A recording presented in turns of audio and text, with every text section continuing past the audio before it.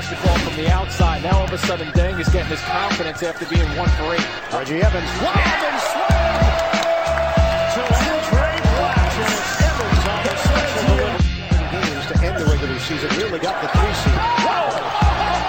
Jared Wallace just took it away in midair.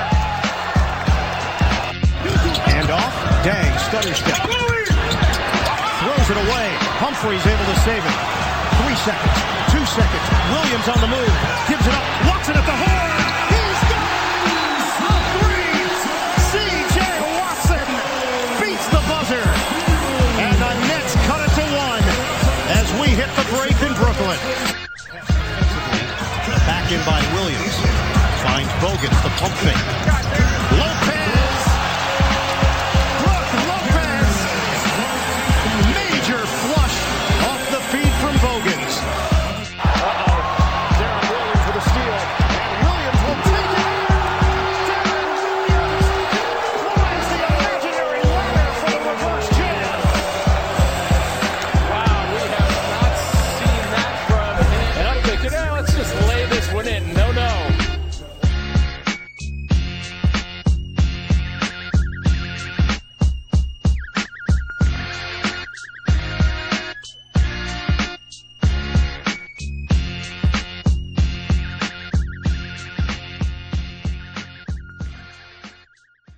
Hello, Brooklyn. This is the Brooklyn Rebound Podcast, episode 15.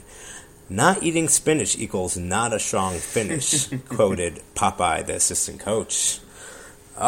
Okay. Well, here we are. First podcast of the playoffs, Justin. And we are even, 1-1. Yeah, roller coaster of a couple days there. Yeah, we were there last night live at the Barclays Center. It was exciting for a couple reasons. I got to get unlimited food. You did as well, which was exciting. That's some Brooklyn bangers. Delicious. Brooklyn bangers. Oh man. But yeah, we just we didn't get over that hump last night. But we'll get to that in a second. I just want to recap the Saturday game real quick, which was our first playoff game in Brooklyn Nets history, and everyone else's as well. And the Nets were able to win that game convincingly, 106-89 on Saturday night game. It was really exciting, man. There was just so much energy in that arena. And that arena was bonkers. Yeah. And the game from the get-go was just the Nets coming out really strong. Well, even before that, Jerry Stackhouse coming out strong with that national anthem. Right. And then we even got to see the owner, Prokhorov. That's right. Mikhail. He addressed the crowd, although we actually saw it on the video screens. Yeah, on our escalators up. Because, there was a massive line, which there's a massive line twice. There's a massive line in the entrance. Usually on the back side of the Barclays Center, Dean Street, is our VIP entrance that we go to, and there's never any line. And then we had an escalator line. There was someone stopping and letting the escalator go and stop at the same time. I don't know. I think from getting in the arena to getting our seats took us about 25 minutes. Jeez. And I was worried we weren't getting our blackout T-shirts. That was. Thank God. Thank God they were there. We got that, and then some Bulls fans left some for us to take as well. So that was good. So top performance of that game was Chicago was Carlos Boozer, 25 points, 8 rebounds, 4 assists. Darren Williams killed it, 22 points, 2 rebounds, 7 assists, now for 15. But that wasn't his biggest moment of the game was what, Justin? Yeah, no, that double pump reverse dunk off that fast break. D-Will just threw it down. Energy all around, but definitely out of him. Best we've seen out of him all season, by far. When I saw the highlights, we didn't have any audio commentary when we were watching the game live, but John Barry's voice even elevated. That's how excited he was about Darren Williams. But I was also excited. I thought we were going to win this game automatically because of a little moment that transpired for me on the 3 train. I don't know if I told you this before the game, Justin, but I got to meet 3 Brooklyn Net cheerleaders on the 3 train going back to Brooklyn. From our post run. Yeah, we did that Saturday morning run. That's right, the run for Boston, the charity run. Yeah. So they were giving me the inside scoop. What did they tell you? They tell you anything good? They told me that there's going to be drummers inside the arena. Oh, man. And then I tweeted that my inside sources say that there'll be drummers and them performing together. Yeah. They didn't steer you wrong because we had the drum line going during during the breaks there. What was our hope note of the game there, Justin? So the core DJ had a nice Rihanna look going on. Yeah, a little puffy hair. I mean, I guess that would be only relation to Hope because Jay-Z signed Rihanna during that Def Jam. But yeah, all right. So we've talked about more things that are non-Nets on Saturday's win because it was just a blowout game. Yeah, but I mean, just to sum it up. I mean, Saturday's game just right out the gate, Nets just came up with so much energy. Yeah. And I mean, by the end, I think they ended up shooting 56% from the field. It was just lights out from start to finish. And the Bulls really just had no answer. Yeah, and Joakim Noah tried to give it a go on game one. That was the biggest topic of conversation before the game. Yeah, and I mean, he started the game. Yeah. But then, I mean, didn't really get many minutes after that. Started the game, started again in the beginning of the second half. But I think I'm just going to look up his minutes here. I mean, at the end of the day, I mean, he ended up getting 13 minutes in game one. Yeah. So didn't really get much burn, didn't really produce, and I mean, it was a -4 for the game. Didn't really had a couple rebounds there, but didn't really show up till game two. Yeah. All right. Well, moving on to game two. Justin, you want to read off the final score for that? Yeah, unfortunately, had a loss there. Bulls took that one 90-82. Yeah. Top performer for that game. Carlos Boozer, 13 points, 12 boards, 12 for 20 shooting. Brook Lopez, one of the only Nets players to step it up and have a decent performance, 21 points, 5 boards, and an assist. But yeah, the Nets, I mean, with all that energy we talked about that first game, second game was, I mean, just the complete opposite. Right. And we didn't expect the Nets to just flounder on offense the way they did. And then they also weren't making enough stops as well towards the fourth. Two quotes that I want to take from post-game that Darren and Gerald Wallace said. Darren Williams said, I didn't play good, and I'm not going to play like this again. And then Gerald Wallace also came out after the game, after the tough loss, said, I hope this grounds us and brings us to earth. So these are things that you want to hear from your veteran leaders in the locker room. But at the same time, Gerald Wallace had a crazy, really, really, really good game on game one, and then didn't show up for game two. And then Darren Williams, same story, didn't do the same. It's unfortunate. But, what do you think of the way the game was managed, typically, with the rotations and everything going into the Nets? Well, even before the rotations, just in general, I mean, overall, big picture, we just look like the January SNS Nets. Right. Where Darren Williams kind of looked like pre-All-Star Darren Williams, pre-shot, pre-juice cleanse, D-Will. Right. Could pass the ball, but didn't have that first step, didn't have that quick step off the dribble, and just wasn't executing and penetrating, getting to the basket. Wasn't able to really blow by Kirk Heinrich much at all that game. Right. Again, passed the ball well and had like 9 or 10 assists, but at the end of the day, we look for him as a scorer as well, and he just wasn't producing. He couldn't do what he was doing in game one, and I think it had to do with a lot of the scheme that the Bulls were doing, though. Like, I was reading a couple of tweets after the game, and a couple of observations were just saying that the Bulls and Tom Thibodeau, they were planning to push the Nets going east and west as opposed to north and south, the way the Nets were just shredding the defense going into the paint in game one. So you could see it because anytime Darren Williams or Joe Johnson or Gerald Wallace would drive, the Bulls would just converge 2 to 3 people on one side and load up and force him to do a cross-court pass, eventually lead to a turnover or a bad errant shot. Throwing the ball away or giving a crappy shot. I mean, we basically we were definitely falling back, and I feel like once the nerve set in, once we realized we didn't get any offensive rhythm going, it started just turning into ISO heavy offense. It was basically ISO with D-Well, ISO with Joe Johnson, ISO with Andre Bloch, getting step back jumpers, and we weren't moving the ball around at all. And I mean, night and day from Saturday. I mean, game one, where we were just passing, making the extra pass every time, getting that good look. But this game is just, again, we just fell back into that ISO-heavy offense, and that's not the Nets game. That's not the way we're going to win this series. I mean, or going forward, I mean, any more games in the playoffs, period. Right. Consistency has been the Nets' not one of their strengths, really, going into this season. So we'll see how that turns out. But, one thing I thought was always consistent was the way PJ played his rotations.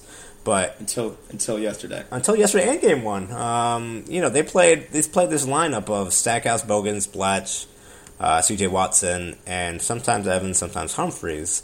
And I have a couple problems with this, but I'll let you take it. What did you think of this lineup that PJ is putting out right before the fourth quarter, end of the third quarter, around the time where he's resting the starters? Right. I mean, well, something to know with this lineup: Jerry Stackhouse really struggling shooting. I mean, I think he's shooting 80% air balls between the last two games.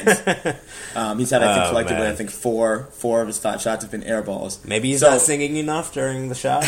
Maybe he's not using his voice to propel the ball. Propel the ball into the hoop. Yeah. So, I mean, in that lineup, I mean, the big thing that kind of, that just pops out of that is offense. There's no offense there. And Stackhouse, I mean, he's known, if we're going to get anything, he's known to hit those corner threes, those corner jumpers. Right. And when he's shooting air balls, and he's not contributing, I mean, that pretty much leaves it to Bogans, Blotch, and C.J. Watson, because we're not going to look to at all to Reggie Evans or really Chris Humphreys down low. Right. So 3 scorers, again, those aren't really go-to guys. And I have an issue with this lineup. I feel like we need to have someone like Joe Johnson in there replace, as opposed to having like a Bogans.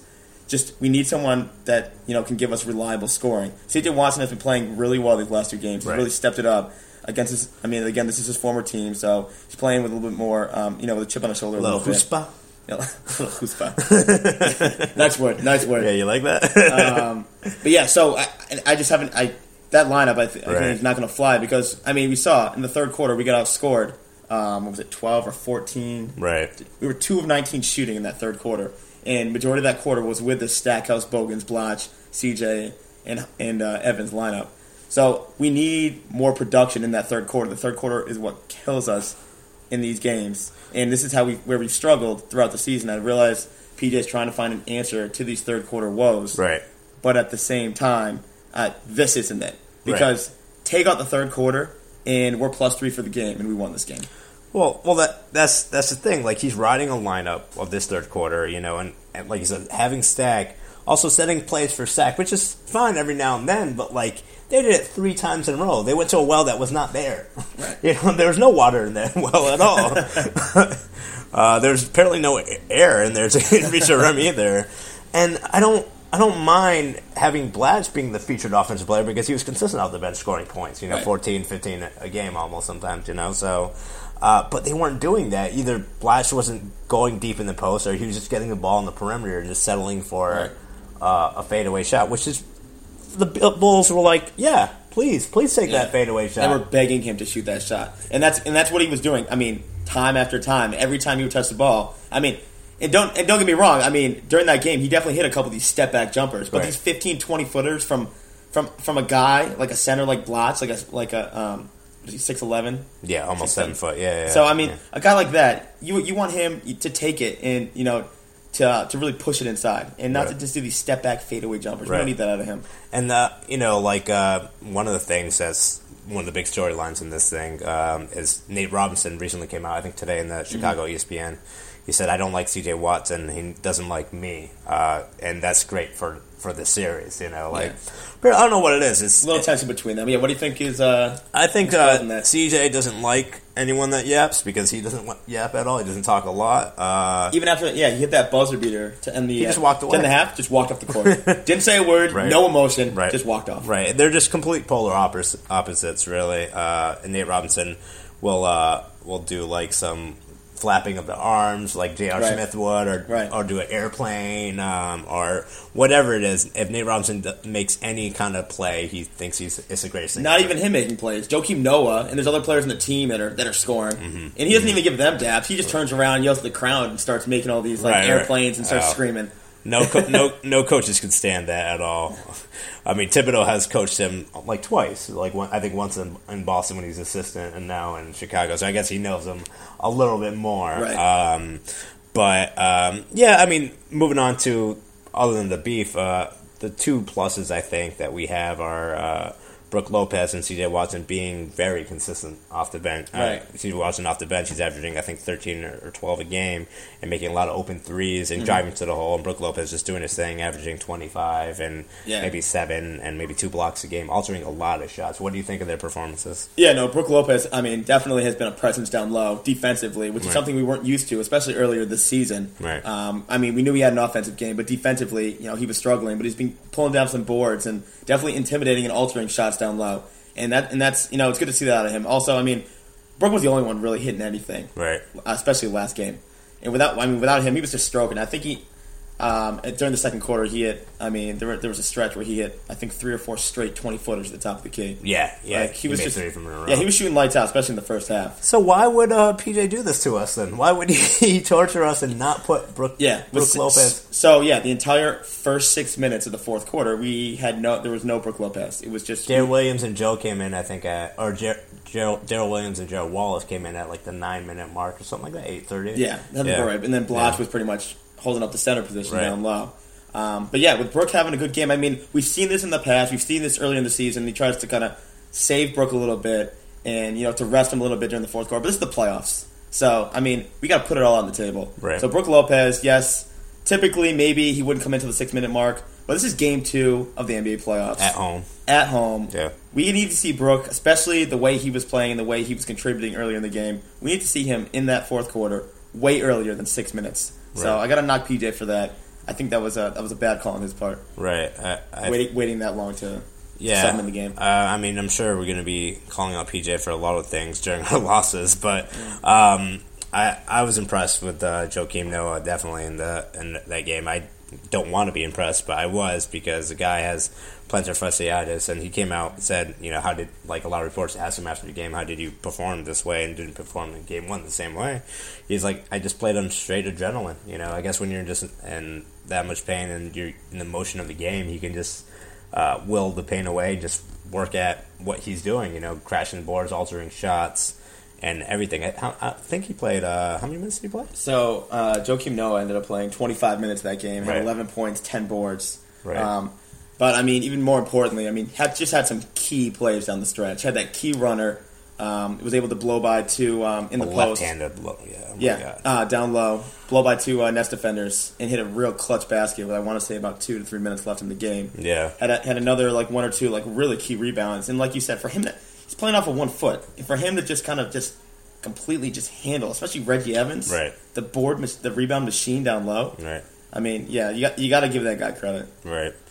Well, it looks like our owner's not giving us credit, though. Most owners, recently our owner came out in the paper because he's around the media now around for these games. He came out and said the Nets are 1 player away from being elite.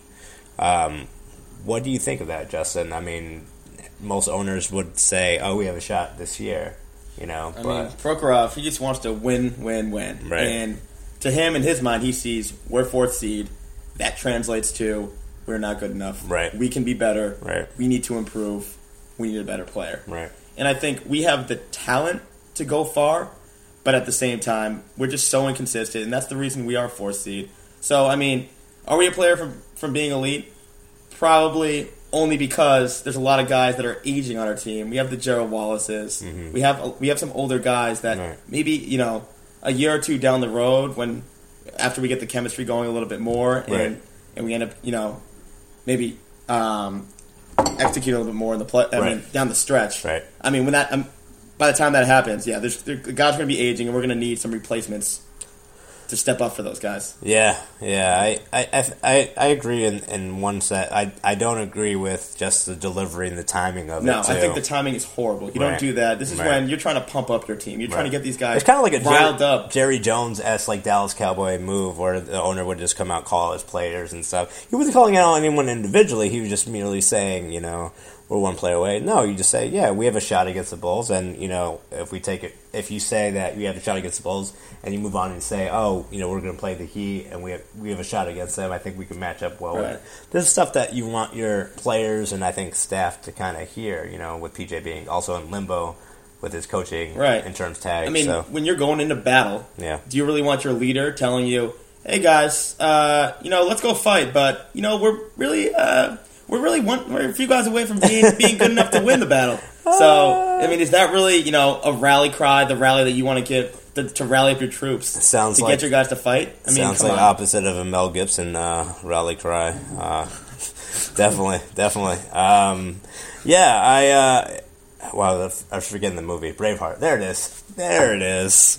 And I agree. I think we can definitely still win the series. We just have to make sure we get one on the road now because they have the home court. So now they stole one from us in Brooklyn. And I think that's key. I think we want to come back to Brooklyn at least 2-2. I think if we come back to Brooklyn next week after playing 2 games in Chicago and we're down 3-1, I mean, it's tough. It's going to be tough, especially for the way we've been playing and how inconsistent this team tends to be night in and night out. And you never really know what you're going to get from guys. No. There's no way we're going to just. I don't see us winning 3 straight to take over that series once we come back to Brooklyn. So your glass right now is half empty. So I'm looking at I understand that you're coming from that point of view. But I still think it can be done. I don't want it to be done under the situation where you're down 1-3 and you have 2 home games remaining. Right. But still, we'll see. I think they can take. What is it statistically? What did you say? 82%. It's like 82% 82% that are down 3-1 in the series are eliminated. Really, and then 18% success rate. So. I mean, ultimately, we're taking at least one of 2 in Chicago. Yeah. So, well, next game is happening. Thursday night, 8:00 on TNT, I believe. And then I forgot to announce. I have another announcement for the Brooklyn Rebound podcast. What do we got? What's the big news?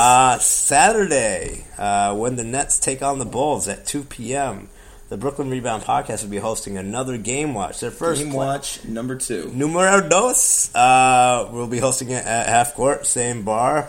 It's on the Meetup website, meetup.com/Brooklyn Nets. We'll be posting it on our Twitter tag on Brooklyn Rebound and also on our website on brooklynrebound.com. But yeah, guys, please come out, watch the game with us, talk some Nets point of view, see what you guys think of the Nets in the playoffs so far. And even if you're a Bulls fan, you guys are welcome to come. I probably will just look at you for a second and move on, but we'll acknowledge you there. We'll acknowledge your presence for about 5 seconds. Yeah. But yeah, I mean, there's actually a lot of Chicago residents in this neighborhood too, or transplants from Chicago. So I expect them to be actually at the bar with large numbers. So you guys should definitely come out so we could even up the teams there. So I think I'll do it for tonight. Justin, you got anything? No, that's it. Let's go Nets. All right, guys. Take care of business. Yeah, we got to take care of one of them at least. Which game do you think they're going to take? Or maybe both. I don't know. I think Game 3. I think this is a wake-up call. D. Will and Gerald Wallace with their tweets that you mentioned earlier. I mean, they're going to come out with fire Game 3. Right. It's going down. We're going to make the proper adjustments, and I see a Game 3 win. I predict. Well, maybe not to jinx. Maybe if Tanya Harding shows up around the locker room where Joakim Noah is, or something. You dropping that right now? I don't know. I'm just saying. I don't live in Chicago, so. Brooklyn, stand up. All right, guys. That'll do it for tonight's podcast. So, from good night from Prospect Heights and good night to Nets Nation. Let's go Nets. Peace out, Brooklyn. Rebound. Rebound.